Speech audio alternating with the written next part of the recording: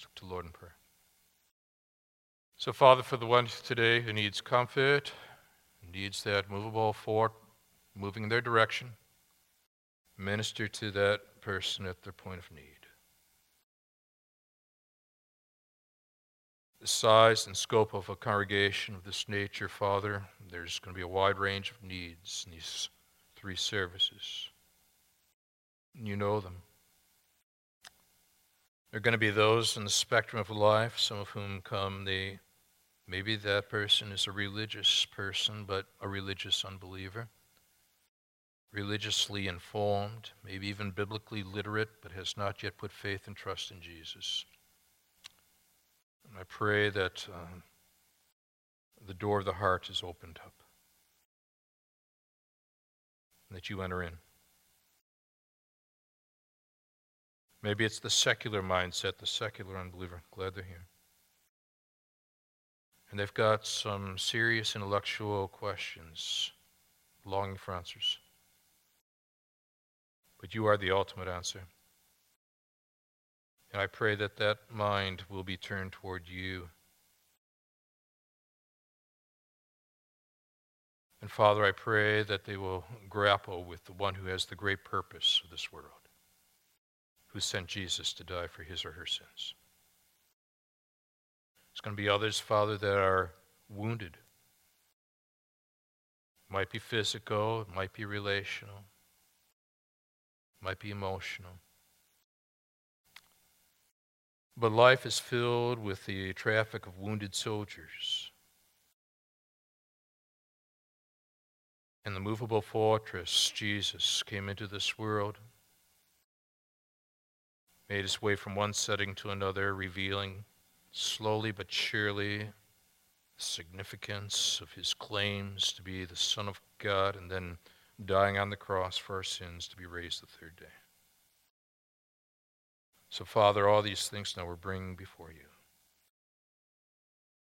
So we give to you all that we can in terms of our attention in the moments to come. Asking that you would warm these hearts, engage these minds, and shape these wills. So, Father, again, we've come here now to see Jesus and him only. Praying these things again now in Jesus' name. Amen.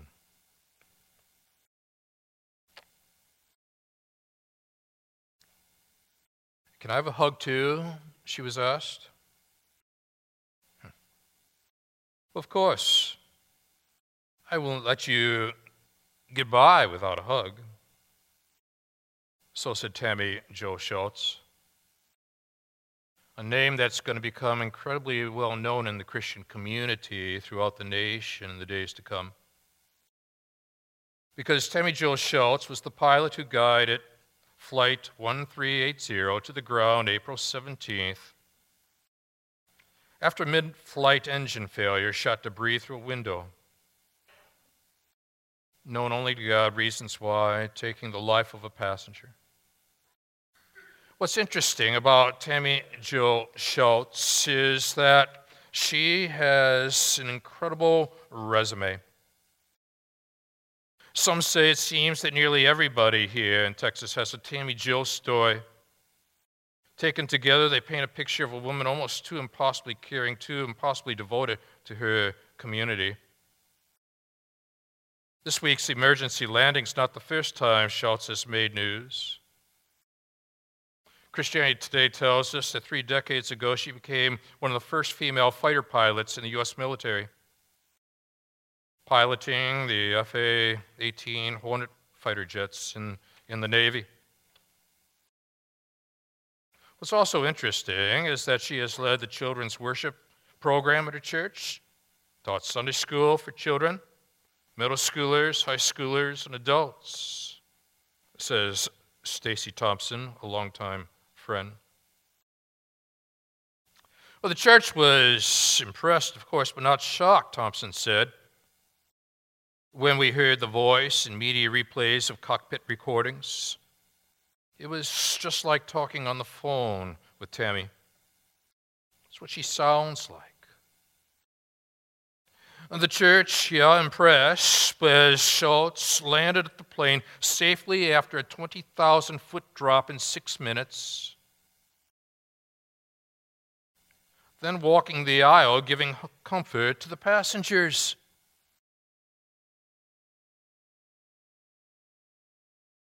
The plane was bound from New York to Dallas, and 144 passengers aboard were injured in addition to the one fatality.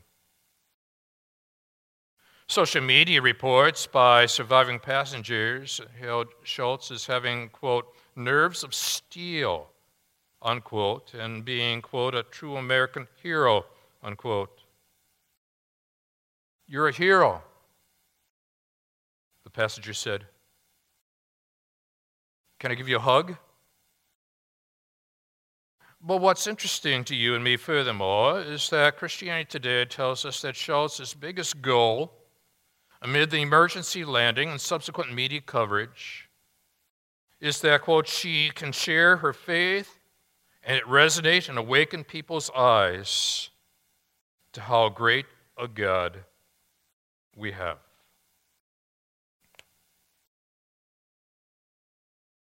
It seems as though, as the Apostle Paul is chronicling his experiences and the challenges that he has faced,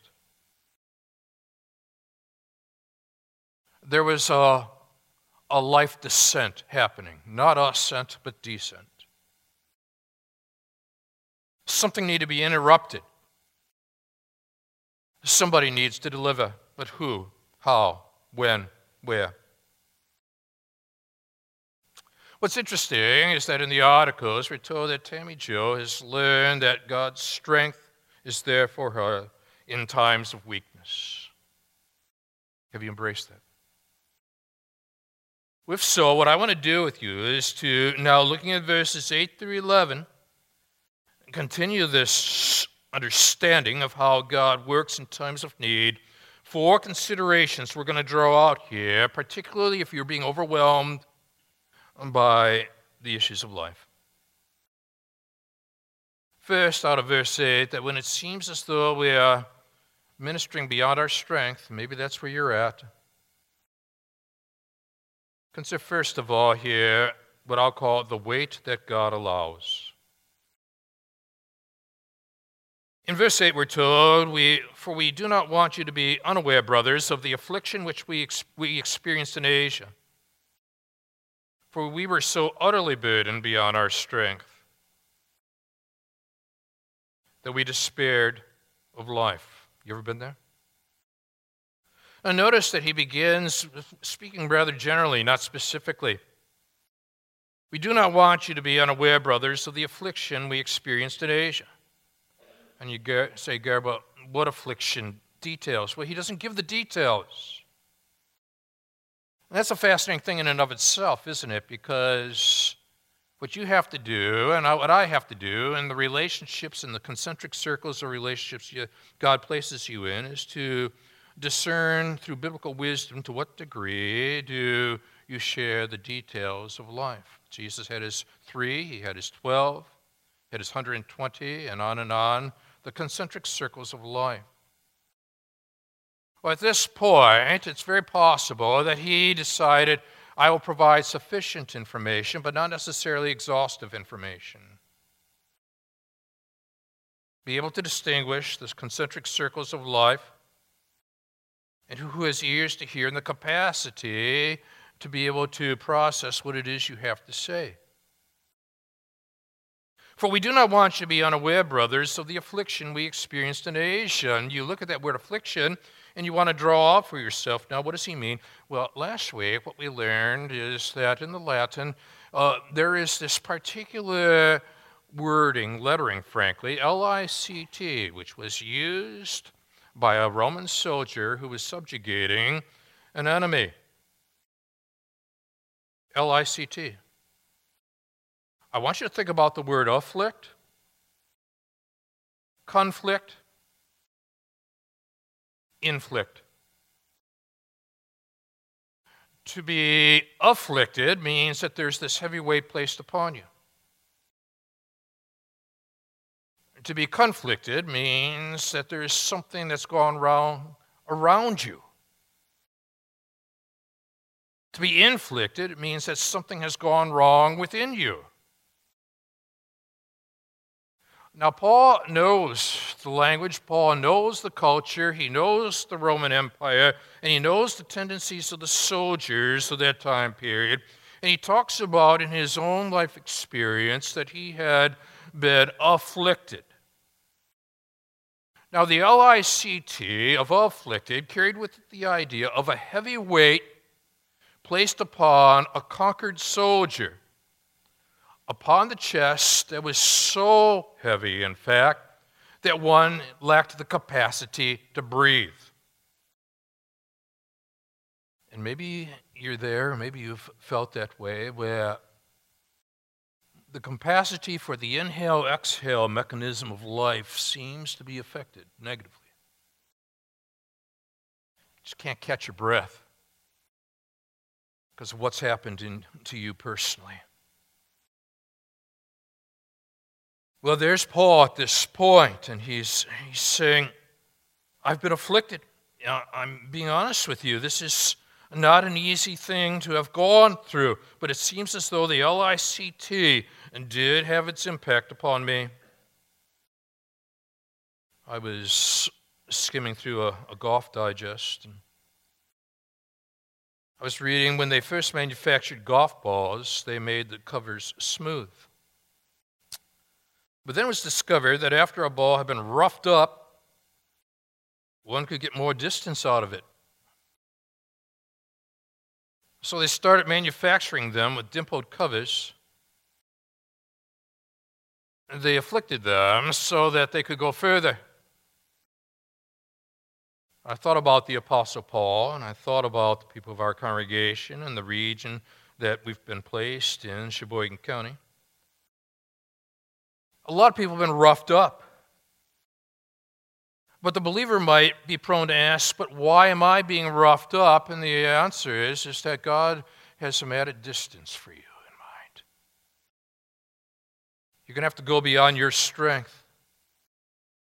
And then the unbeliever is going to look at the believer and say, where does this strength come from? It doesn't come from you. And even the roughed up experiences of life have been used by God to allow you to go distances that otherwise you never thought you could go.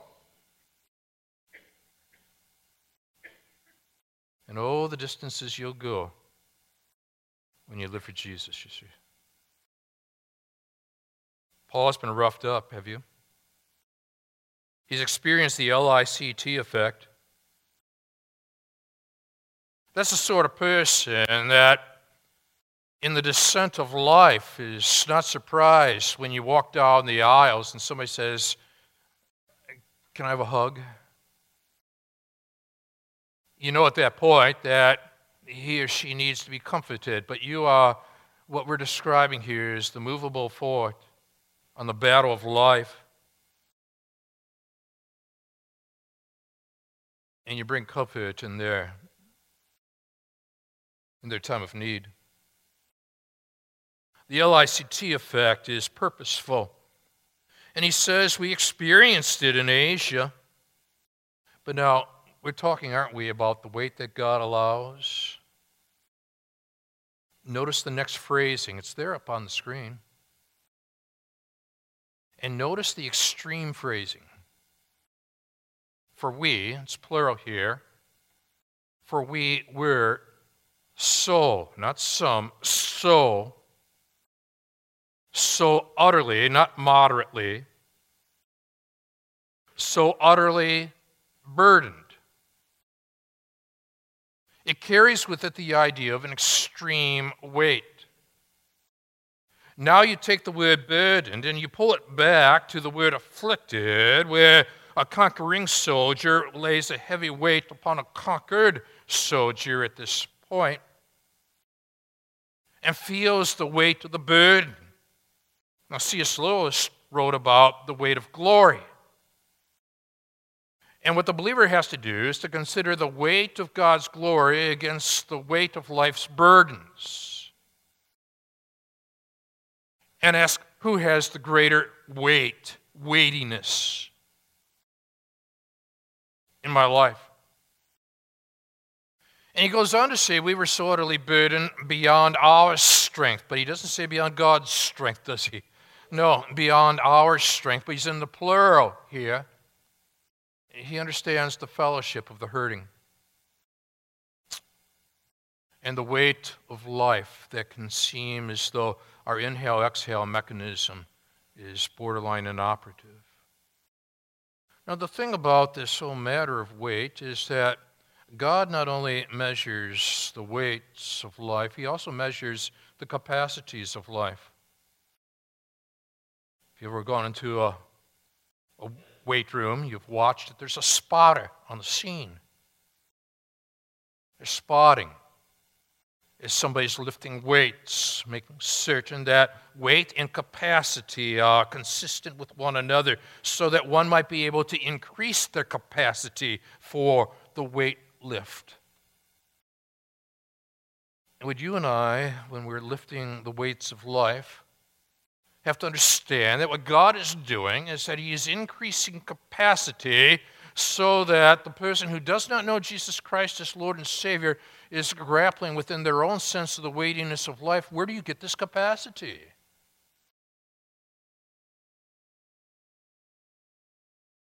And of course, you point to the one with the weight of glory, God. But I want us to bear in mind this morning is that there are varying degrees of capacities in a congregation of this size. Now, somebody might outwardly look like they have tremendous capacity, but inwardly not so. Or maybe they're in a season of life right now where you would have thought they would have the capacity to handle this burden, but in reality, because they have been so afflicted or conflicted, inflicted, we don't know whether there's diminished capacity or not. I want you to bridge together now the idea of afflict, capacity, and weight. Think about the great physician here, Jesus Christ. Ponder this physician, Dr. Albert Schweitzer. The writer tells us, Andrew Davison does, that Schweitzer was 85 years old when I visited him in the jungle hospital. You can imagine the deep and profound effect of that 3-day visit, which included opportunities for some leisurely conversation with this great humanitarian, theologian, musician, physician. But one event stands out. It was about 11 in the morning, and the equatorial sun was bearing down mercilessly. And we were walking up a hill with Dr. Schweitzer when suddenly he left us, strode across the slope of the hill to a place where an African woman was struggling upward with a huge armload of wood for the cook fires. And I watched with both admiration and concern as the 85-year-old man took the entire load of wood and carried it on up the hill for the relieved woman. When we all reached the top of the hill, one of the members of our group asked Dr. Schweitzer, "Why do you do things like that?" Implying, of course, that in that heat and at his age, he shouldn't be doing that. Dr. Schweitzer, looking right at all of us and pointing to the woman, simply said, quote, "No one should ever have to carry a burden like that alone." Unquote. There is built-up capacity when we lift, but don't lift alone. That's what life groups are for. Quip series, there's one even for the third hour, the likes. What we want to bear in mind here is that we're spotters. We have to bear in mind here that there's varying degrees of capacities. We might be able to measure the weight that person is lifting, but we might not have a full comprehension of the capacity that that person has for the lift. We bring all this together, you see, in the LICT of life. And Paul is saying we were so, not some, utterly, not moderately, burdened. But we're told you're burdened beyond our strength. But what you've got to bear in mind is that you are not burdened beyond God's strength. But notice the emotional impact that this had upon the Apostle Paul at the end of verse 8. You're still in verse 8. He said that we despaired of life itself. You ever been there? Now, moving from the Latin to the Greek word here for despaired carries with the idea of no exit. There was a philosopher who wrote a book with that title. No passage. No way out. Or felt as though there just seems to be no way out of this?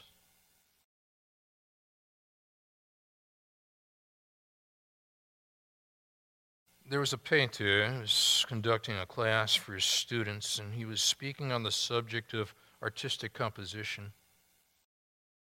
And he emphasized that it was wrong to portray a woodland, forest, or wilderness without painting into it a path out of the trees. Quote, when a true artist draws any kind of picture, say a landscape, he needs to give the picture an out. Otherwise, the tangle of trees and the trackless space are simply going to depress and create despair in the heart of the onlooker. But then there's Jesus who said, I am the way and the truth and the life, and no one comes to the Father but through me, not merely to me, but through me.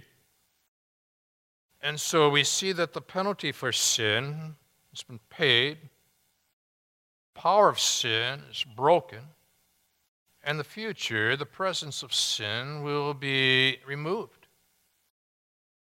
in this great thoroughfare of life. So when it seems as though we're ministering beyond our strength,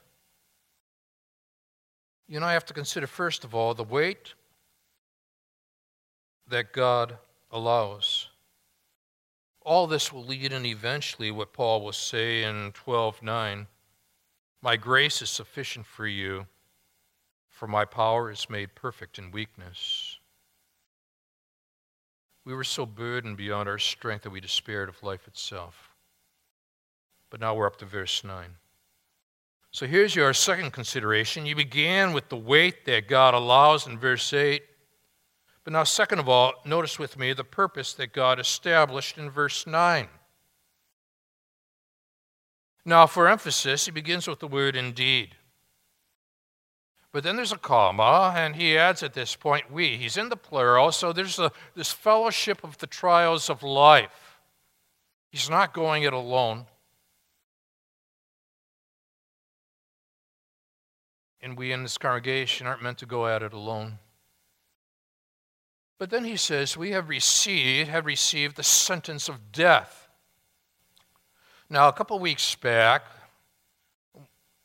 when I was standing in front of the Bema seat in Corinth, Greece, we showed a picture on the screen of the Bema seat, and that's where Gallio was rendering a verdict because there were secularist mindset, religiously secular, interestingly enough, Jews who wanted the Apostle Paul tried and found guilty of what he was saying with regard to Jesus being Messiah.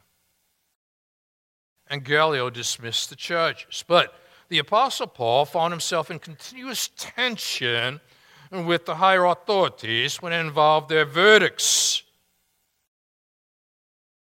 Now that stands behind what Paul is writing at this point. It felt. But notice he uses the word felt. In other words, he's talking about his emotions at this point. I'm being honest with you, he's saying. This is how it felt.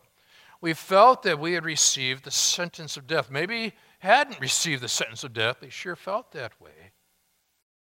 He's allowing you to be able to get into the mindset of his thought processes here. And understand that so often it seems as though we're on trial. Job understood that. Job complained, I do not believe he would give me a hearing, speaking of God in Job 9:16. Very judicial understanding of God. Or, since I am already found guilty, why should I struggle in vain? Chapter 9, verse 29.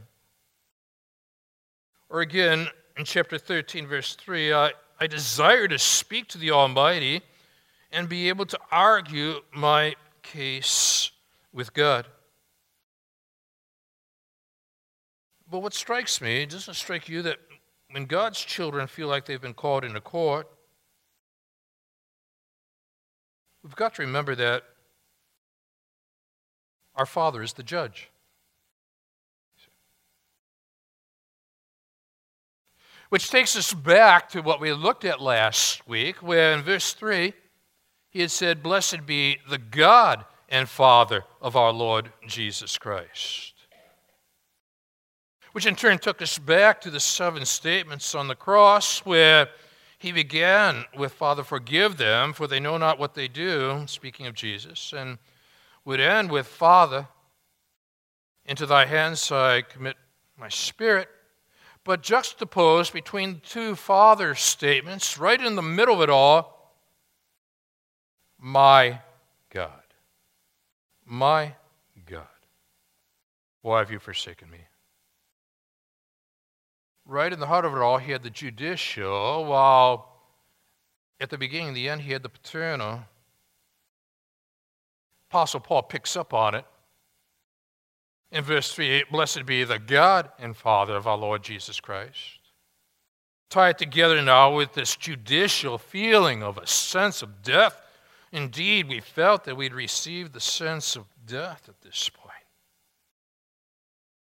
But now, here's your purpose, and you're wondering, why am I going through what I'm going through? Never overlook the BUT of Scripture.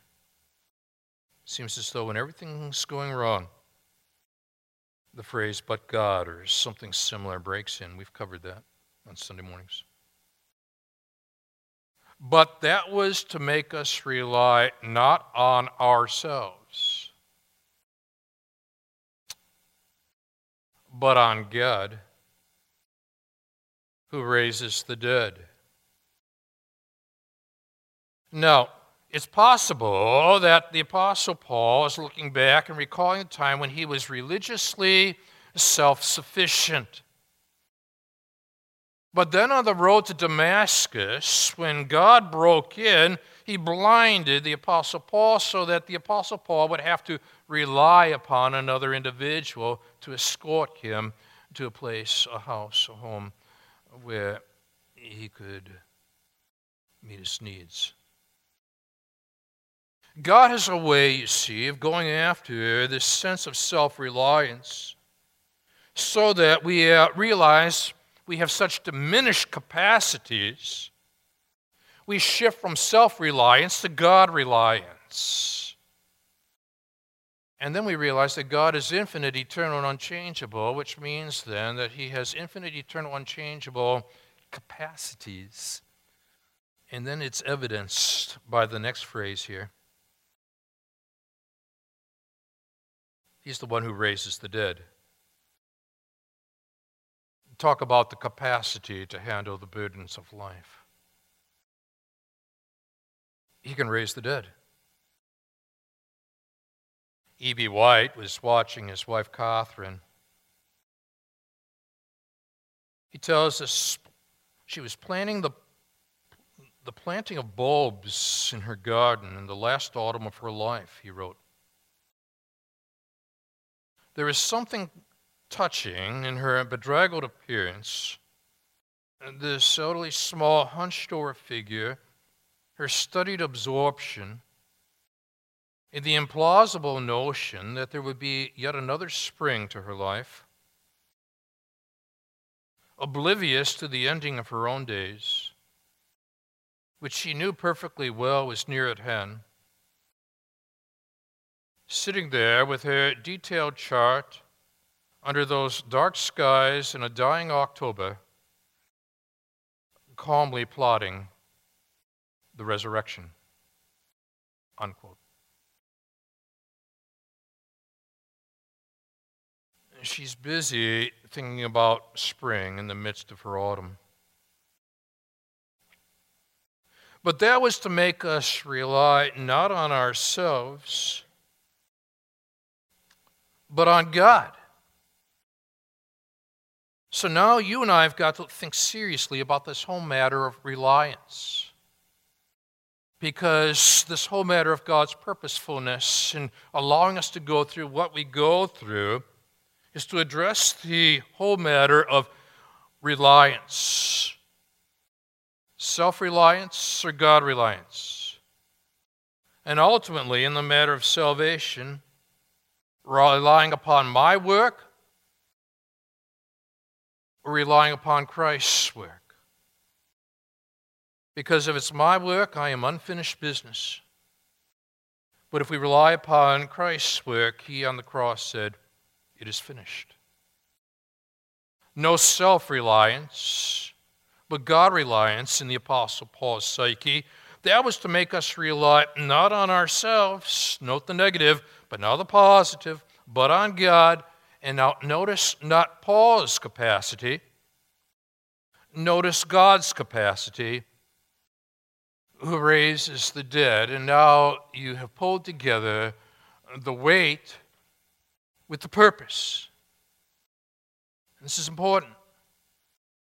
The weight that God is allowing you in verse 8, you've got to bear in mind that in the fellowship of weightlifters, we need spotters. That's what we do.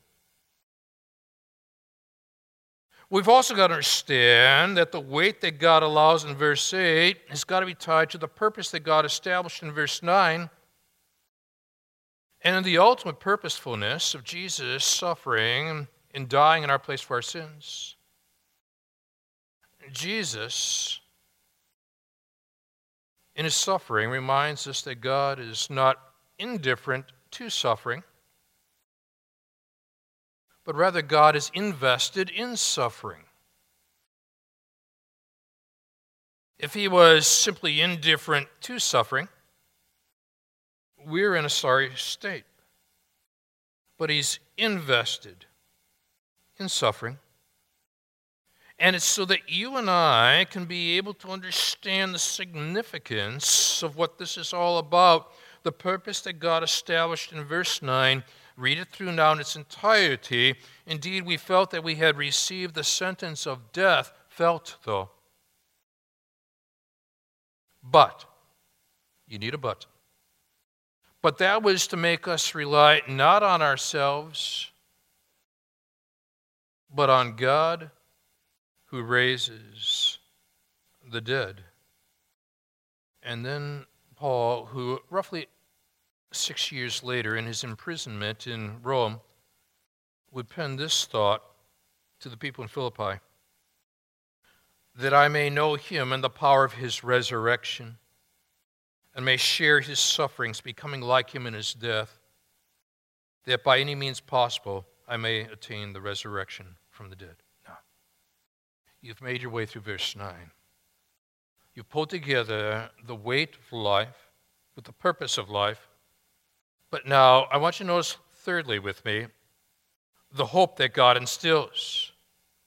From the weight that God allows to the purpose that God established, you're up to verse 10 now, and the hope that God instills, and you'll see that there. He delivered us, past tense, from such a deadly peril, and he will deliver us, future tense. On him we have set our hope that he will deliver us again. Notice here that when Paul talks about hope, you and I have got to bear in mind is that there's a tension between feeling helpless and the whole matter of feeling hopeless. Haven't you been struck when you minister to people, say in nursing homes or in hospitals or at deathbeds and so on, that it's possible to feel helpless yet hopeful? But the unbeliever is not going to understand that because this is all that there is in their existential thinking. And so helpless and hopeless go hand in hand. But the whole matter of the fact is that when you are dealing with the cross of Jesus Christ, you tie it to the resurrection, the empty tomb of Jesus Christ.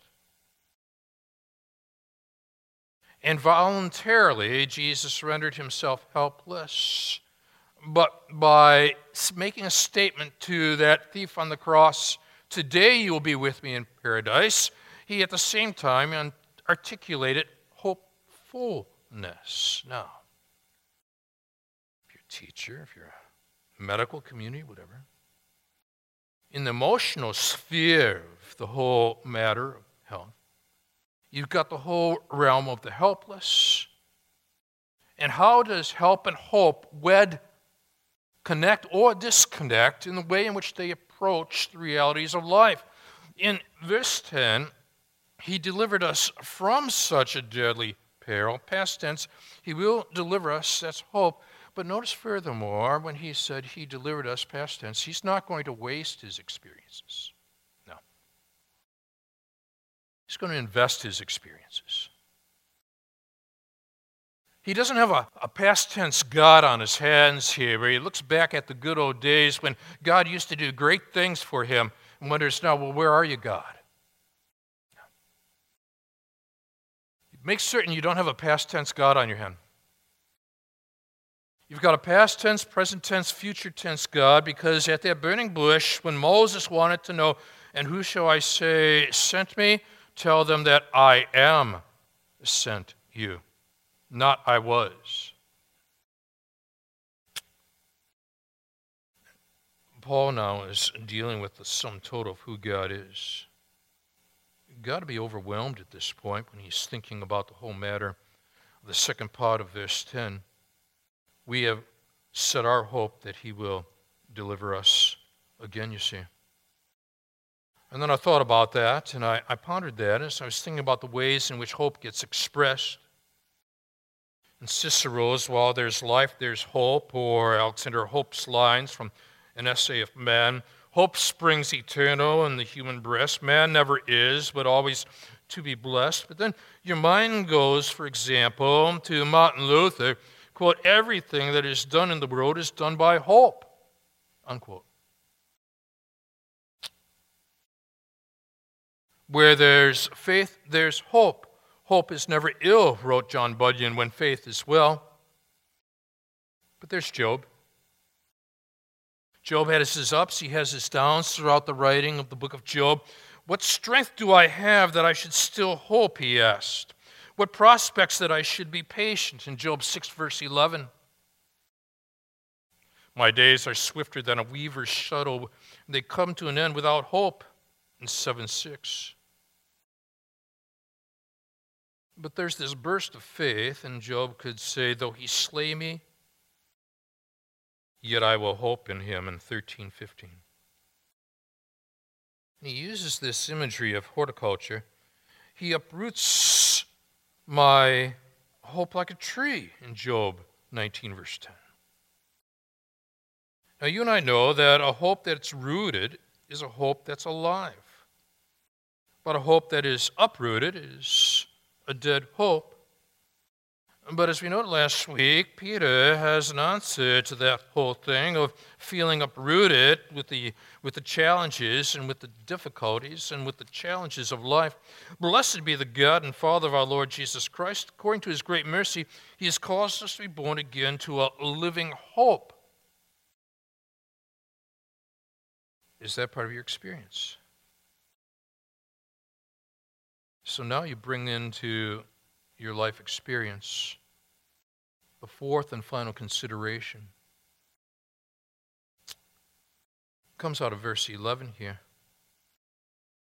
I want you to notice, fourthly, how once again it's the whole family of faith comes into play. You also must help us by prayer, Paul writes, so that many will give thanks on our behalf for the blessing granted us through the prayers of many. So now notice with me, fourthly, the prayers that God desires. So how do you pray? When it seems as though the capacity and the burden don't seem to match up. My pastor years ago, Warren Wearsby at the Moody Church, draws out three significant insights on the way in which people typically pray when they're so overwhelmed by life. He says some pray to escape suffering, which is normal, of course. Paul prayed 3 times for the thorn in the flesh to be removed. Jesus prayed similarly in the garden. But you and I know at this point that there's challenges to that whole matter, that when it comes to this whole issue of escaping suffering, on that cross, Jesus was tempted to escape the suffering. If you are the Son of God, come on down. But if he escaped the suffering, we would not be able to escape the penalty of our sins. So we've got a model there that God is not indifferent to suffering. God is invested in suffering. Some people pray to simply escape the suffering of life. But there's a second type. Rather than escape it, their approach is to endure it. Now, the Apostle Paul might have thought that at one time. He was a Jew by birth. He was a Roman citizen, and the Romans knew a great deal about endurance, and they showed tremendous capacity with that whole matter. And they had bought into the Stoic philosophies of the Greeks. You remember Kipling? If you can keep your head when all about you are losing theirs and blaming it on you, and continues. And if you can force your heart and nerve and sinew to serve your turn long after they're gone, and concludes, yours is the earth and everything that's in it, and which is more, you'll be a man, my son. But there's some problems with this. Even if you can, the endurance approach creates challenges. We've said that not everybody possesses the capacity to be a Stoic. So then what?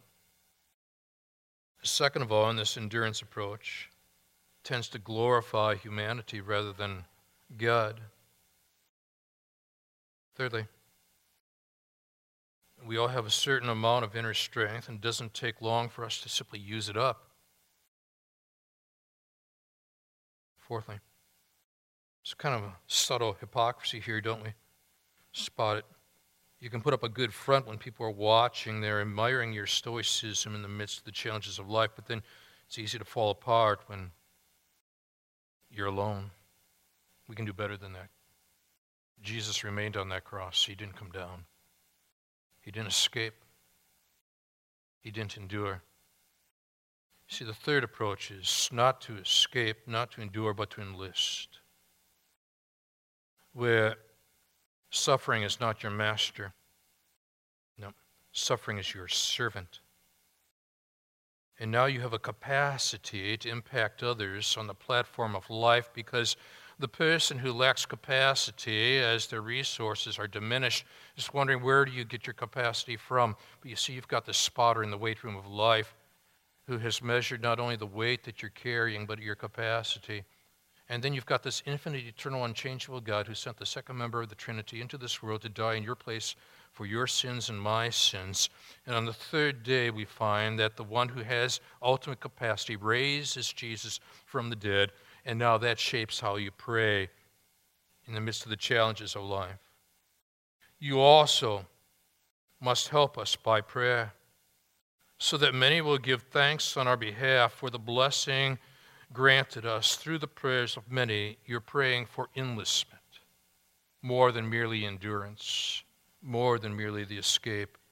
For as John Bunyan put it, you can do more than pray after you've prayed, but you cannot do more than pray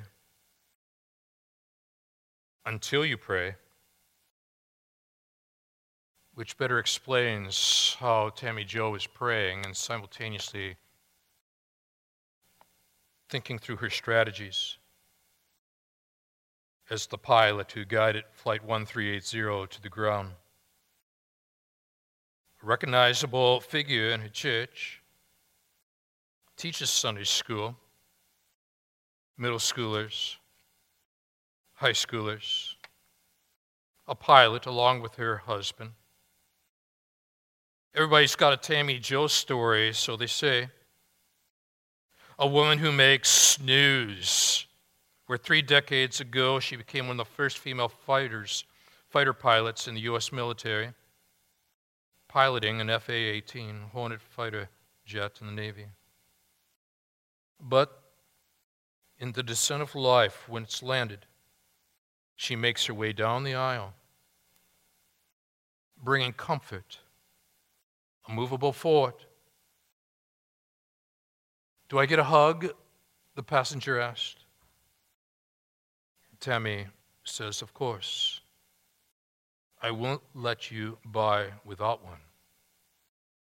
And her friend says, her goal in life is to share her faith and let it resonate and awaken people's eyes to how great a God we have. Is that your God? Let's stand together.